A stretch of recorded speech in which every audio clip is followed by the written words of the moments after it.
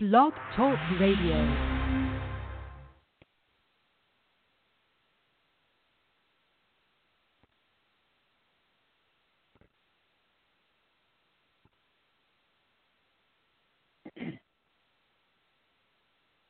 want to say greetings to everyone. Thank you so much for joining us today. My name is Brother Holden. So grateful to the Lord to be able to come before you and share with you the things that the Lord has laid on my heart to share. Today, we're going to talk about, if you watched the message that was preached last Saturday, concerning, what was the message name? We were talking about, again, yes, the danger of impulses. And we were talking about how impulses is something that that's dangerous to our spiritual walk and in our spiritual walk, because the word impulse basically means to be able to act quickly, like really without thinking things through. And it could even cause you to, I would say, act out of character, but in actuality, the character is there, which is why you're doing that to begin with. So, but it causes you to do things that you wouldn't normally do. You know, say things you wouldn't normally say, to respond in a way that you wouldn't normally respond if you're impulsive. And so today's message is going to go along with that. So today we're going to be talking about a soft answer. So if you have your Bibles, let's go to the 15th chapter of the book of Proverbs. The 15th chapter of the book of Proverbs. And we're going to read verse 1. And then we're going to go to a story that many of you have heard of or heard me preach on before, that kind of goes along with this to help us to see how our impulses can cause us to do and say the right thing. But if we are spiritually minded and if we are slow in our response, we can think things through, and we can help our situation and other people's situations as well. So the 15th chapter of the book of Proverbs, we're going to read verse 1. And then we're going to go to the 25th chapter of the book of 1 Samuel from there, if you want to be turning there as well while we're reading this. It says, verse 1 says, a soft answer turneth away wrath, but grievous words stir up anger. See, so now pay attention to what that said. A soft answer. Now that word soft there, a soft answer, that's also talking about not only the answer, and not only the words that you use, but the attitude behind the words. And you know, it's funny how you can have the exact same words, you can say the exact same thing, but the way you say it, you know, and the spirit that you say it in also contributes to the way that it will be handled. You see that? The way that you say it. You can say the same exact thing, say the same words, and get your point across with those same words, but the attitude and the spirit wherewith you say those things, it can make a difference. You see that? So it says a soft answer. So in other words, what you say and how you say it, it turneth away wrath. In other words, wrath is something to be turned away. It means that it's going in a direction. So wrath is coming in your direction. And, you know, how many of you have been approached with what you thought was foolishness? You know, it was you were approached, and especially if you're caught off guard. And we're going to go over that story to show you that in the 25th chapter of the book of 1 Samuel. You're approached with something, but you're caught off guard with it. You're especially if it's a response that you're not expecting. And if you're not careful, you can go from 0 to 60 in your temper. You know, it can cause you to react. And so, you know, what we have to learn to do is not already have our mind settled on the response that we're going to get. That's one thing that'll help us. But also just to have the sweet spirit of God on the inside of us that warns us, you know, this is a setup from the enemy. You know that this is designed to get you to respond in a certain way. You see that? So a soft answer turneth away wrath, but grievous words stir up anger. In other words, you have to make a decision. Am I going to participate in this wrath? In other words, just because somebody is bringing it to me, bringing foolishness to me, or said something that have rubbed me the wrong way, or whatever the case is, does that mean that I need to participate? In other words, you have to make a decision. Am I going to keep this going? You know, it takes two people to argue. And so even if it's something have jumped off and you've gotten charged, you could just say something and get out of that.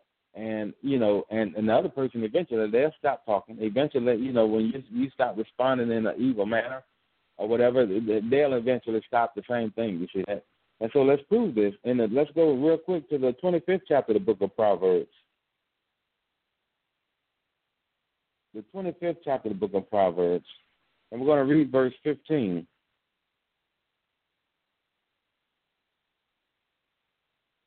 It says, by long forbearing is a prince persuaded, and a soft tongue the bone. In other words, somebody come to you, and they come at you what you perceive in a wrong way or in a bad way. And, of course, you may not like it. Flesh is not going to like it. But look at what that says, that last part of that verse. It said, and a soft tongue breaketh the bone.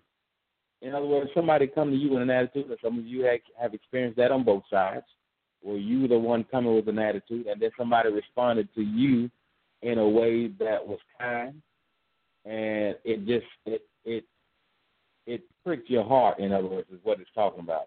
And or you've been on the other side of it, where you've been the one where you were approached with some foolishness or what you perceived as foolishness, and you know, and things like that, and you were the one that was calm and collected and didn't fall for it, and you tried to extinguish the situation, and it caused the other person to apologize or to ask for forgiveness or whatever for responding the way. In other words, it caused them to examine themselves, and so that's why we need that soft answer. That's why we need that soft tongue.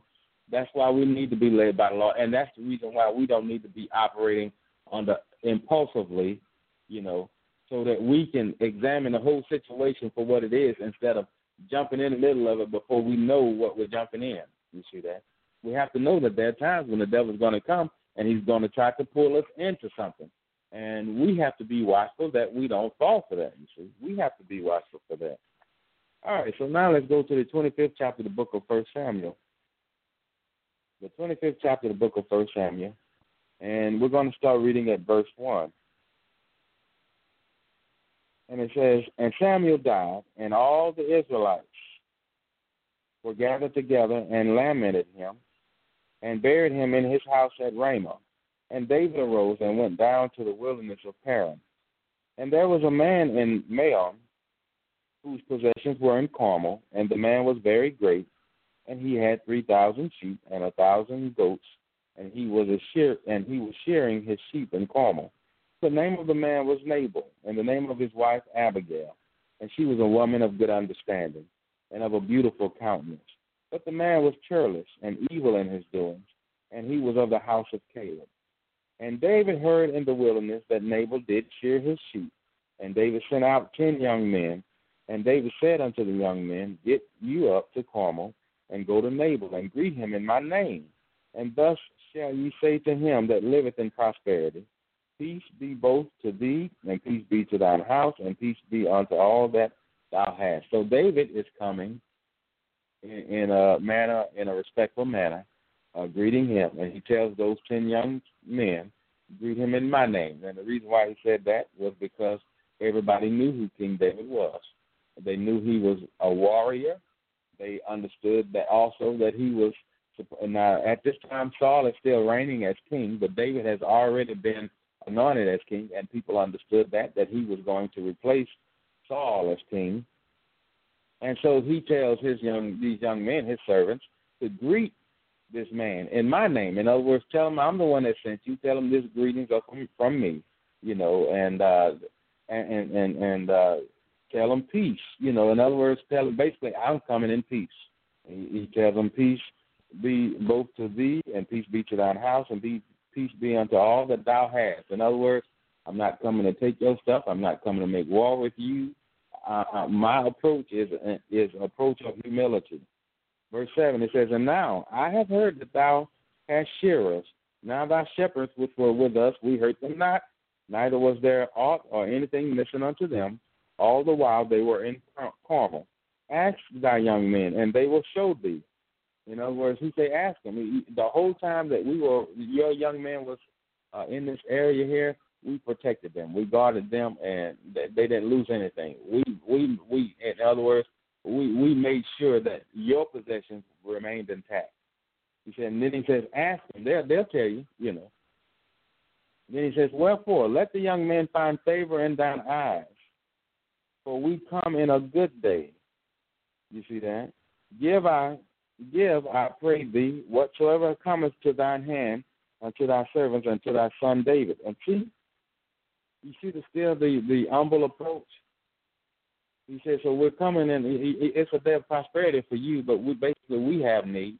And he don't tell them, look, since we protected your folks, y'all need to come up off of some of those sheep. He don't give them a list. He said, whatever you can do for us, do it. You know, whatever is in your heart to do for us, do it. You know, in other words, whatever you can afford to give.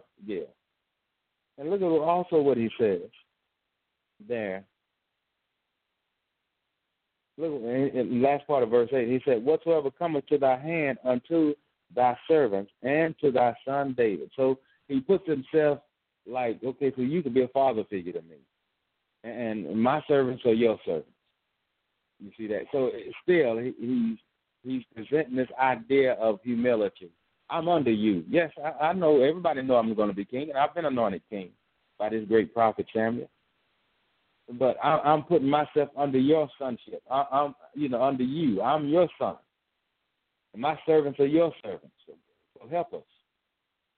We have to be careful that when we're approaching people like that, and when we are really fixing it up, I mean, really being genuine about it, fixing it up like that, that we aren't setting ourselves up. You see that? In other words, David went out of his way with humility in approaching this man.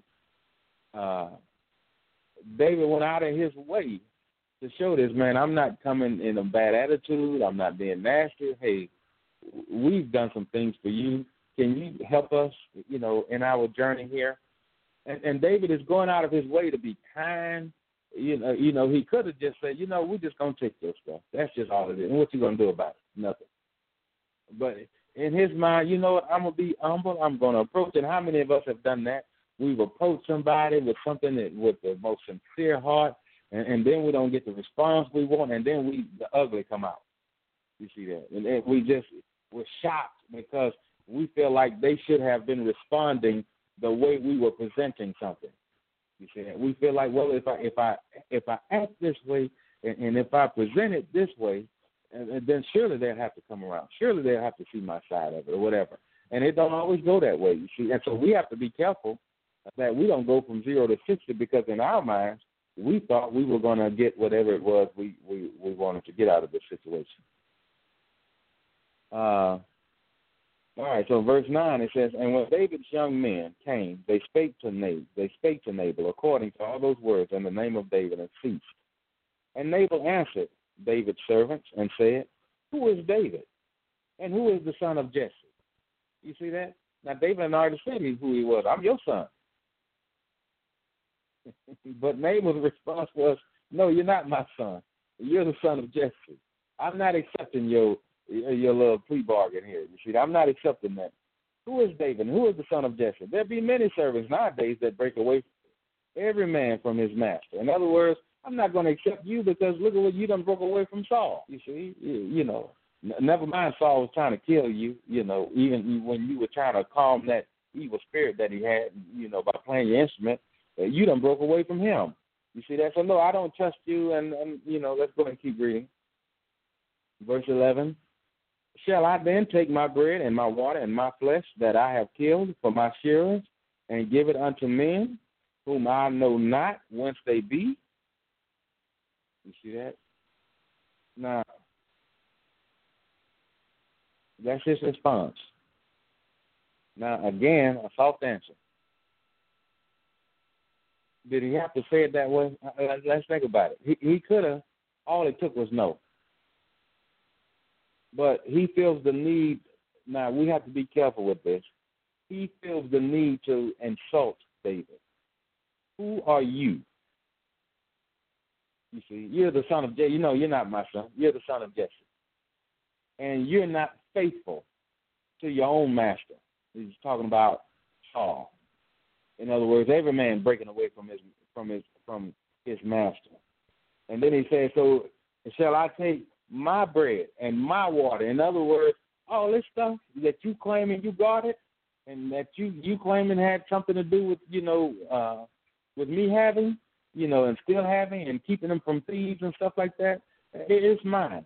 And so, no, I'm not going to take what I got and give it to you. Now, a simple no, I'm just going to have to decline your request right now. That would have sufficed. But you see that sometimes what did we read in the what did we read in the 15th chapter of the book of Proverbs there? You see that grievous words stir up anger. Now, it stirs it up. Now, the idea is this. Some years ago, Brother Junior told me that he was sitting at the table with a glass of water, and the Lord came and sat on the other side of the table from him and put dirt in that water, and the water sunk down to the bottom. And so, of course, that the dirt sunk down to the bottom of the water. Of course, now this was supposed to be drinking water. This is Brother Junior's drinking water. But the dirt sunk down to the bottom of the water. And so at the top, it looks clear. Now, if you can go to a pond and you can see how that can be, a lake or river or whatever. The water can look clear, but, all that water still got dirt underneath it. And so what does it take to make it look dirty? Just go in there and stir it up. And so what the Lord did, the Lord was showing him something about spirits, how people on the top, on the surface can look clean and clear, just like that water. But the Lord stuck his finger in there and stirred that water up, and, of course, all of the dirt was stirred up as well, and it made the water look dirty. And so he's saying, but all it takes is the right situation, and you'll see what spirit is there. People can walk around. In other words, what the Lord was showing him was people can walk around pretending, and that spirit can be settled. You see, it can be settled. But all it takes is the right situation, and the answer no. And you'll see it stirred up there. You see that? And so it said grievous words stir up anger. So what does that tell us? That David had anger. And so on his side of it, he couldn't say, well, you know what? You made me angry. No, the Bible don't say grievous words make anybody angry. It says grievous words stir up anger. In other words, grievous words exposes what's already there. David was already dealing with anger. You see that? And so when you are able to go from 0 to 60, all that does is expose what's already there. You're just getting that quicker. But it's already there. If it's not there, it won't come up. Now, that's what you have to know. You can't blame everybody for your reaction. If it's not there, it's not going to come up. You see that? And so this situation here reveal what was on the inside of David. Now, we're not saying this to talk bad about David or but that's the fact of the matter is that was there. You think about it. Even when David in his older age had settled down and wanted to build the Lord a temple, God said, you can't build it for me because your hands have shed blood. You see that? You're a man of war, but your son, Solomon, he's going to build me a temple. And if you read Solomon's life, you see that he never had to go to war with anybody. He was a man of peace. But God had designed him that way, to be a man of war, you see that? And with that came anger.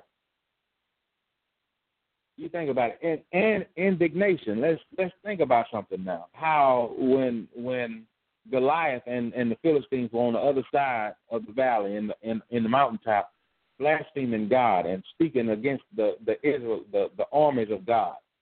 And the only one, and everybody else was just coddled down. And so Jesse sent David to his brothers to bring them some supplies and ask them how they were doing for his sake.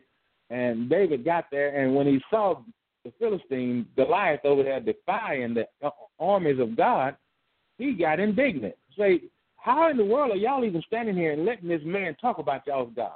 See that indignation there? Now, we should have indignation about unrighteousness, but let's make sure that we are not indignant on our own cause. It's one thing to be that way for God's cause. Like, how can somebody speak against God? The Bible says fools make a mockery of sin, and that should just give us an indignation that people, even in television, mocking God. But we better make sure that indignation isn't on our own behalf. You see that it doesn't have anything to do with us and our feelings being hurt. You see, and so what happened was David had done all these things, and not only that, but indignation comes through expecting.